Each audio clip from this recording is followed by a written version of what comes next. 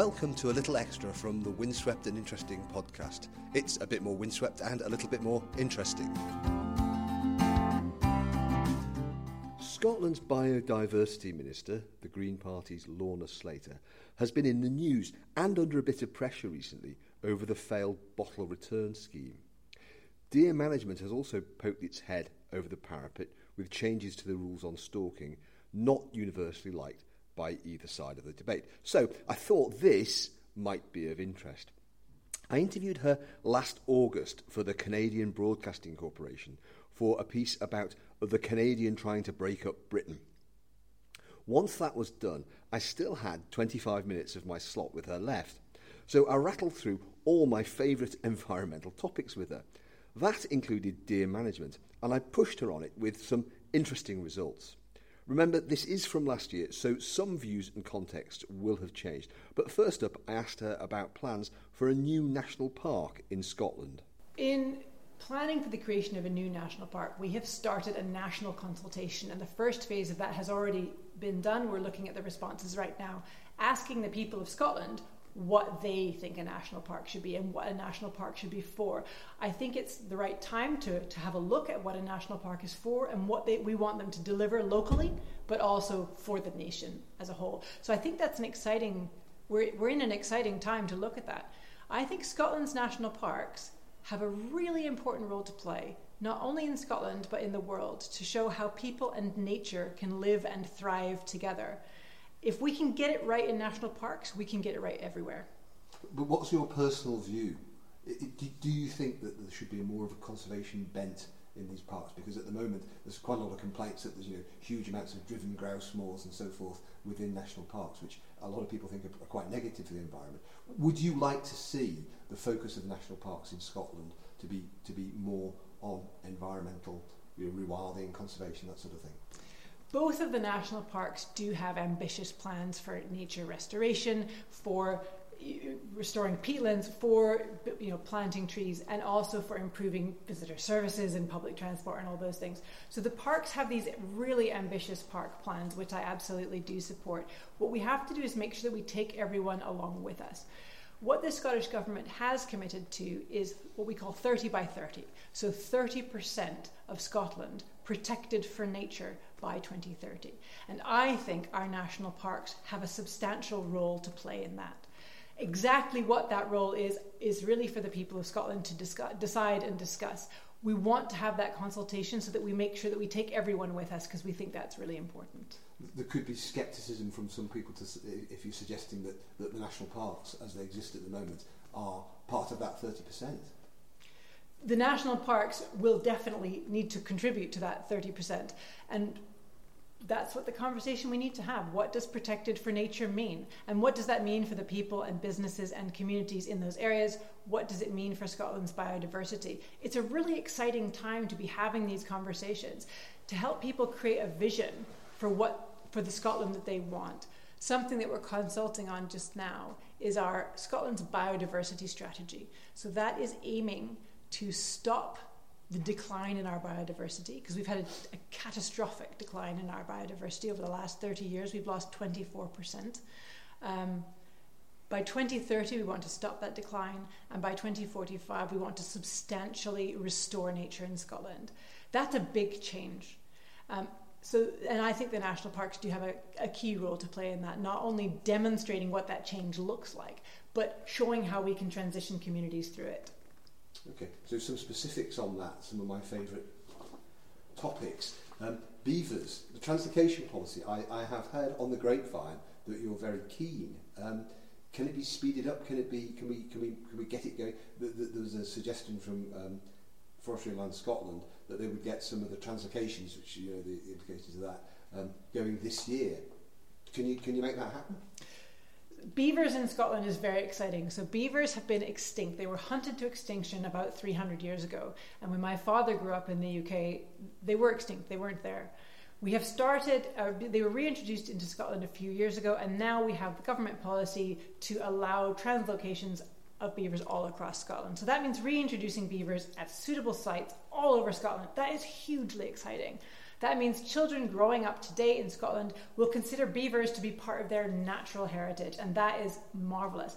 We're moving ahead on that as quickly as we can. As you say, we've got several private organisations, but also third sector organisations and public organisations who have suitable sites, who are applying for those beavers. We have to do all the right checks to make sure, the right consultations and things are done. But I'm very keen to accelerate that so that we get those moving. There were some translocations last year. We have already had a few. I very much hope there'll be some more this year, and then going into next year, increasing every year. So that is just such an exciting project, and of course, because beaver is Canada's national animal, it is wonderful to see them. I saw this on Twitter the other day, but that beavers make such a difference to our natural environment. They create more reservoirs, than some of the privately owned water companies have.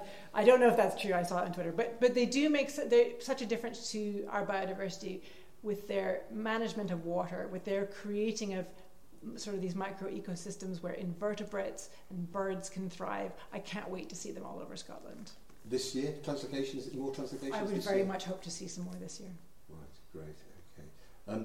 One of my other favourite subjects is rhododendrons. Oh yeah. Do you know about this? Now, obviously, do you know about this? It's a huge problem, and I think it was 4 or 5 years ago I was told that it would cost £400 million to get rid of rhododendrons, and they are an ongoing threat to our biodiversity.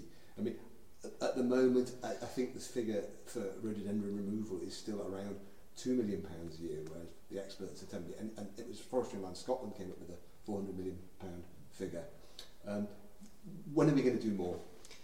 So invasive non-native species, of which the particular difficulty with rhododendron is Rhododendron ponticum, is part of my portfolio area, and it isn't just rhododendron. We have Japanese knotweed, we have Japanese hogweed, we've got Himalayan balsam.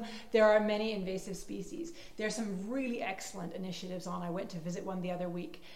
This is something called the CC project, and they are working with landowners up and down the river systems. This is particularly on hogweed, but also on other things, because of the way the hogweed seeds flow down the rivers. So they work with land managers all the way along, because with all of these invasive species, it's not enough to just clear the ground once. You have to keep going back year after year. But each year you have to do a slightly different thing. The first year is the worst. The second year is maintenance. So there's a level of expertise. There's a level of understanding so that land managers know what the right thing is to do. You don't want to chop up the knotweed and throw it around the field. You'll just end up with more knotweed. You need to know. So there's a level of expertise that CC provide. There's that level of multi-year commitment to reducing the species. And there's that systematic approach. There's no point in eradicating something downstream if there's a big source of seed upstream. You have to do it in a systematic way. So there are projects in Scotland, supported in part by our funding for nature restoration, to systematically get rid of invasive species along waterways. So that's a start of those kind of projects. There are, you're right, national projects, probably required in the future to manage these things. But I'm excited by how we've gotten started, and I'm looking forward to doing more work in that area. I'm going to push on that one. Rhododendrons, 40 million a year versus 2 million a year. It's just not enough, is it? I mean, these things will destroy our rainforest, destroy much of our native woodland and all the biodiversity that goes with it. They're a major threat. Can we not put more money into this? The rhododendron and herbivore pressures are the two top threats to our native Atlantic rainforest. I mean, I'm very hopeful that some of these green finance initiatives can be framed for exactly these sort of things. So there's a big push for green finance to support ecological restoration, to support our climate goals. And that is part of the project, to make sure that we have the right amount of funding to restore these sorts of things. So absolutely it needs more funding, and we're looking forward to finding ways to get that. So from what you're saying, that would involve sort of private finance? Yeah, exactly. Green finance is big. There's a lot of private money available for these sorts of projects, but we've got to find the right financial vehicles. So that's a big project right now, is to figure out how to tap into, because there's no way the public purse has enough to do all the nature restoration, all the carbon sequestration, all the different pieces of the tackling the climate and nature crisis. That simply isn't going to be possible. So we will need that private investment, and it's finding ways for that investment to be done in a way that supports communities, in a way that supports our climate and nature goals. And that is an ongoing project, but it's got some exciting potential. Grouse moors. Should we ban driven grouse and the maintenance that goes with it? It is absolutely not the Scottish Government's position to ban grouse moors. What we are looking at is licensing to make sure that good practice is used everywhere. Okay, and there's a lot of pressure on to do more about it, to stop it. Is there any way we can restrict it? I mean, what do you think of it? What do you think of driven grouse moors? Are they environmentally sustainable? Licensing grouse moors so that we have good practice everywhere is absolutely the right direction to go, and that is something the Scottish Government is committed to. What do you think of them? The Scottish Green Party have negotiated in the cooperation agreement some items which are exceptions to the Butte House Agreement, and what we call blood sports, or elsewhere referred to as field sports, is one of those areas, an excluded item. So the Scottish Greens are not in favour of blood sports. So that is just one of those areas that we differ on. But getting them licensed and having that good practice everywhere, because many landowners are extremely responsible, and we want to make sure that all landowners are equally responsible. So we've got the big question coming up. Does Lorna Slater back the use of compulsion to make landowners cull a certain number of deer every year? We'll be back in 1 minute. Deer management. Now this is also another hot topic, isn't it? The big suggestion from the report last year, the working group report, was that we should have compulsory cull targets. Obviously that's provoked quite a lot of reaction from conventional deer managers, because it would take control from them over what's going on the ground. When are we going to get the compulsory cull targets from you? Because it was the recommendation, the government accepted that recommendation. When's it going to happen? So there were 99 recommendations made by that group, so there's a lot of work going in there, because again, the big part of deer management and tackling these big challenges is to get everyone to work together. I was actually preparing a speech today to take to the Project for Good Relations, who is working on building collaboration between different types of land management to support the deer management goals, because we have people and organizations coming from quite different directions, but actually they have a lot in common. Everybody wants sustainable deer management. Everybody wants to work towards restoring Scotland's nature and tackling our climate crisis. And everybody can see the damage that too many deer do to freshly restored peat, due to regenerating woodlands. So we all have some common ground there that I think we need to expand and develop on, because we can all agree that too many deer is a problem. I think the preference is to be strategic and make sure that it's the deer impacts that we're looking at, so that we can have that regeneration where we need it to be. But one of the outstanding one of the 99 recommendations that was accepted was effectively to bring in a system that would allow compulsory cull targets to be set on a regular basis. That would be the norm. When's it going to happen? The 99 recommendations are being worked on by the Deer Working Group. All 99 are important in terms of delivering that deer management. The important thing is that we do have that collaborative and cooperative working, so that we bring everyone with us, or we simply won't succeed. And do you think you'll be able to persuade the traditional stalking community that a Nature Scot official telling them how many deer they've got to cull is a good idea? What you've described there is an example of how we wouldn't want to implement that relationship. The relationship right now is based on things like deer management groups, agreements between different land managers, how they will cooperatively manage their deer, and that is the model going forward. We absolutely don't intend it to be a sort of top-down declaration. We want to work with people, with their land and their goals, to do what's right for them. It sounds as if you're backing away from the compulsory culls. The government has committed to those recommendations, as you say. The question is how you build those good relationships so that we can deliver on those goals. The scenario you set out of an official telling a land manager what to do would not have a positive outcome necessarily. We need to seek those positive outcomes, and that comes from that working together in a collaborative way. The present system is one of compromise, and there is ultimately the big stick that can be waved at the Section 8 agreement. How, are we just going to carry on with more of the same, or are we going to move towards a position where local Nature Scott officials can say, no, this is what you've got to do without going through the rigmarole of a Section 7 and then a Section 8. Are we going to do that? You've described again a very specific scenario. Nature Scott has those powers and can use them. The preference is always to do it in a collaborative and cooperative way. And those deer management groups are very successful. We've had some excellent success with them. Things like the Cairngorm Connects project, for example, has allowed an enormous landscape scale change in regenerative woodland. So it is neither the case that it is business as usual, nor is it the case that officials are going to suddenly crack down on everybody.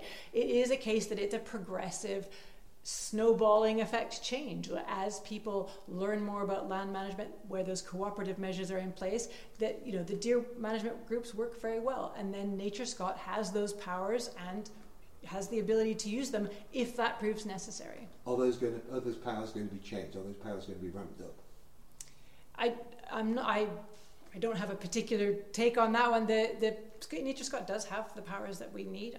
I'm not aware that we need to ramp those up. But the Deer Working Group will come back with some implementation recommendations, I'm sure. Mm-hmm. I mean, you mentioned the successful Cairngorm Connects, but there's also the South East Grampian Deer Management Group, which has actually had to call for a Section 7 agreement across its whole area, with a view to eventually it becoming a Section 8 for some of the recalcitrant things. That's an example of it really not working, where it would be much easier if your if the guy, I can't remember his name, the guy in that area, the Nature Scott guy in that area, could just say, no, we've agreed this is what you've got to do. But that's what a Section 7 and Section 8 would do. So I think that's an example of it working. But that's an example of it working, where a deer management group has said, we've attempted a cooperative thing. Actually, it would be really helpful if Nature Scott could give us some backup here, and Nature Scott has the powers to do that. So I think that's an example of it working. When the group itself has said, look, we could use this help. So we're going to stick with the system of the Section 7 and the Section 8? And the Section 10. There is a Section 10. Section 10, what does that involve? It's all part of a different spectrum. So the toolkits are there. But we need to use them strategically and in line with what the deer working groups have. All of it is so important to make sure that land managers have the right information and have the right sort of level of cooperation and encouragement to do the right thing. And they nearly always do. And when deer management groups need that backup from Nature Scott, that backup is available to them. So would you anticipate further legislation that would enable easier compulsion of estate owners to call certain members of deer? I'm not aware that we've exhausted the use of Section 7, 8 or 10 powers. Those powers are available for use should we need them. Yes or no? Is there going to be a new law on it? I mean, it depends what the working group comes up with. I'm not aware that there is anything in the pipeline on that, but I don't want to close the door to it either. The Section 7, 8 and 10 powers are available and they could be used more widely. Okay, should they be needed? I'll shut up about that. Rewilding is a difficult term and it's become heavily loaded. What do you make of it? Do you think it's a good idea? Do you think in general we should have more rewilding going on? Again, as you say, rewilding is a term that doesn't really have a common definition. I think nature restoration is a better word. We talk about repeopling as well. That's something we really want, is to repeople the Highlands, for example. And we were talking about that with the National Park Plan yesterday. How do we make sure that all of our natural spaces, including our national parks, are great places for people to live and work? And I think some of the concern around the word rewilding is that it might exclude people.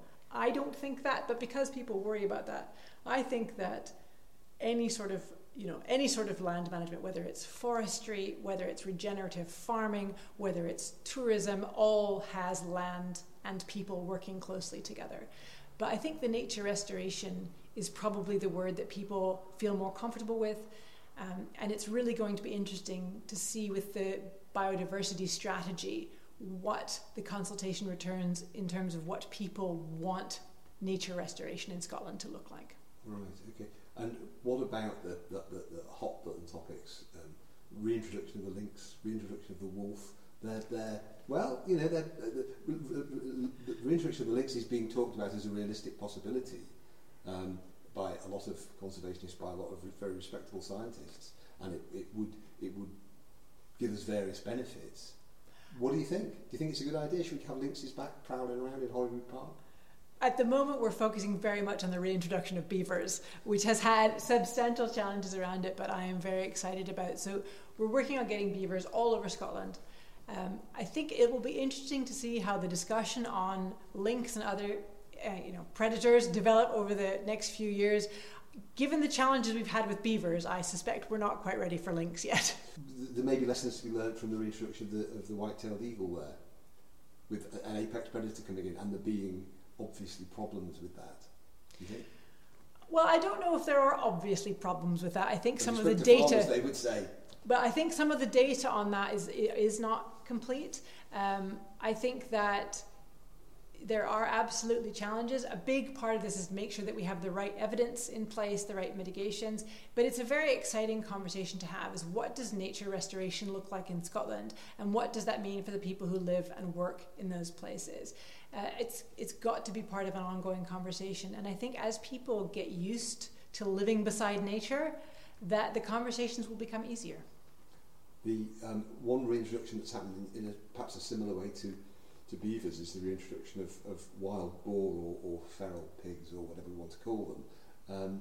That's a difficult one. I've done some stuff on that recently where people have got fairly strong evidence of them attacking livestock and that sort of thing. Farmers are concerned about the spread of disease by these animals, and they're also concerned that Nature Scott had a report 7 years ago saying we've got to do something about this, and nothing was done. Is it time to do something about feral pigs, about wild boar in Scotland? There's one estimate is there's 5,000 of them running around out there. There are absolutely an assortment of challenges that we've got in Scotland with different species. It's going to be a kind of ongoing discussion about use of resources, where the main risks are to businesses, where the risks are, if there's health and safety risk. That is just going to have to be part of an ongoing conversation. So yeah, that is definitely one of the things on the table is what do we do about that is, again, everything has to be evidence-based. Mm-hmm. But we were told 7 years ago we should do something about it, otherwise we're going to end up like Texas. Something's gone wrong there, hasn't it? Well, we haven't ended up like Texas. So. Well, but we've ended up with serious problems in some parts of the country, and obviously that was a forecast for the more distant future. We still aren't doing anything. We still don't have a policy of either deciding that they're a native species, as the conservationists would like, of having a control system. We're saying it's down to individual land managers, and the farmers telling me yesterday that the problem with that is that some land managers might want to control them, but those that don't, the pigs will just replicate there and reinvade. It's a problem that we need a policy on, isn't it? It's absolutely a challenging problem. I mean, what you've described there, you could easily say the same about deer. It's a similar sort of problem where we've got to deal with all of our species, the wildlife management, as well as the invasive species, the invasive plants, and so on. So you've described beautifully some of the ongoing challenges that we've got in Scotland to both manage our wildlife, and to make sure that our nature restoration moves forward as the way we'd want it to. It is a challenging but exciting space to work in. All these things, though, come down to money, don't they? They come down to what's in the budget. Do you see yourself being able to push for more money for these things and getting the government to focus and realise that these are serious problems? If we're serious about biodiversity, which obviously the government wants to be seen to be, do you think you'll be able to get more cash in the budget as a Green politician and as a Green minister? Will you be able to get more money for those things? I think there's two elements to that. One is, as we discussed earlier in our conversation, to do the entire biodiversity, nature restoration piece and climate challenge piece, we absolutely know that public purse cannot support that. That we absolutely need private investment as well. That getting that private investment is a big part of the green finance initiatives that we're looking at. The important thing about that green finance is that private finance is that it's in the right places, that it's supporting communities, that it is working for Scotland. So there will absolutely need to be private investment in all of these things, but I don't think it's entirely about money either. A lot of it is about this sort of relationship building, and I'll turn back again to that excellent CC project, which is been funded partly by the Nature Restoration Fund, but a lot of it, the work they do, is by volunteers, and a lot of their work is that building relationship with land managers, going, do you know you have this on your land? Do you know that actually when you're chopping that weed up, that's going to spread that weed instead of killing it. Here's the right way. So some of it is that confidence building. Oh, I understand the problem and I understand how to do it. Some of it is knowing how to build the relationship with your neighbor, saying, well, you're hogweed seeding my land, let's build a relationship here so that we tackle it together. It isn't strictly about money. It is also about relationship building and knowledge sharing. A lot of money would help, though. Would it not? But that's why we have these green finance initiatives, to bring in that private money.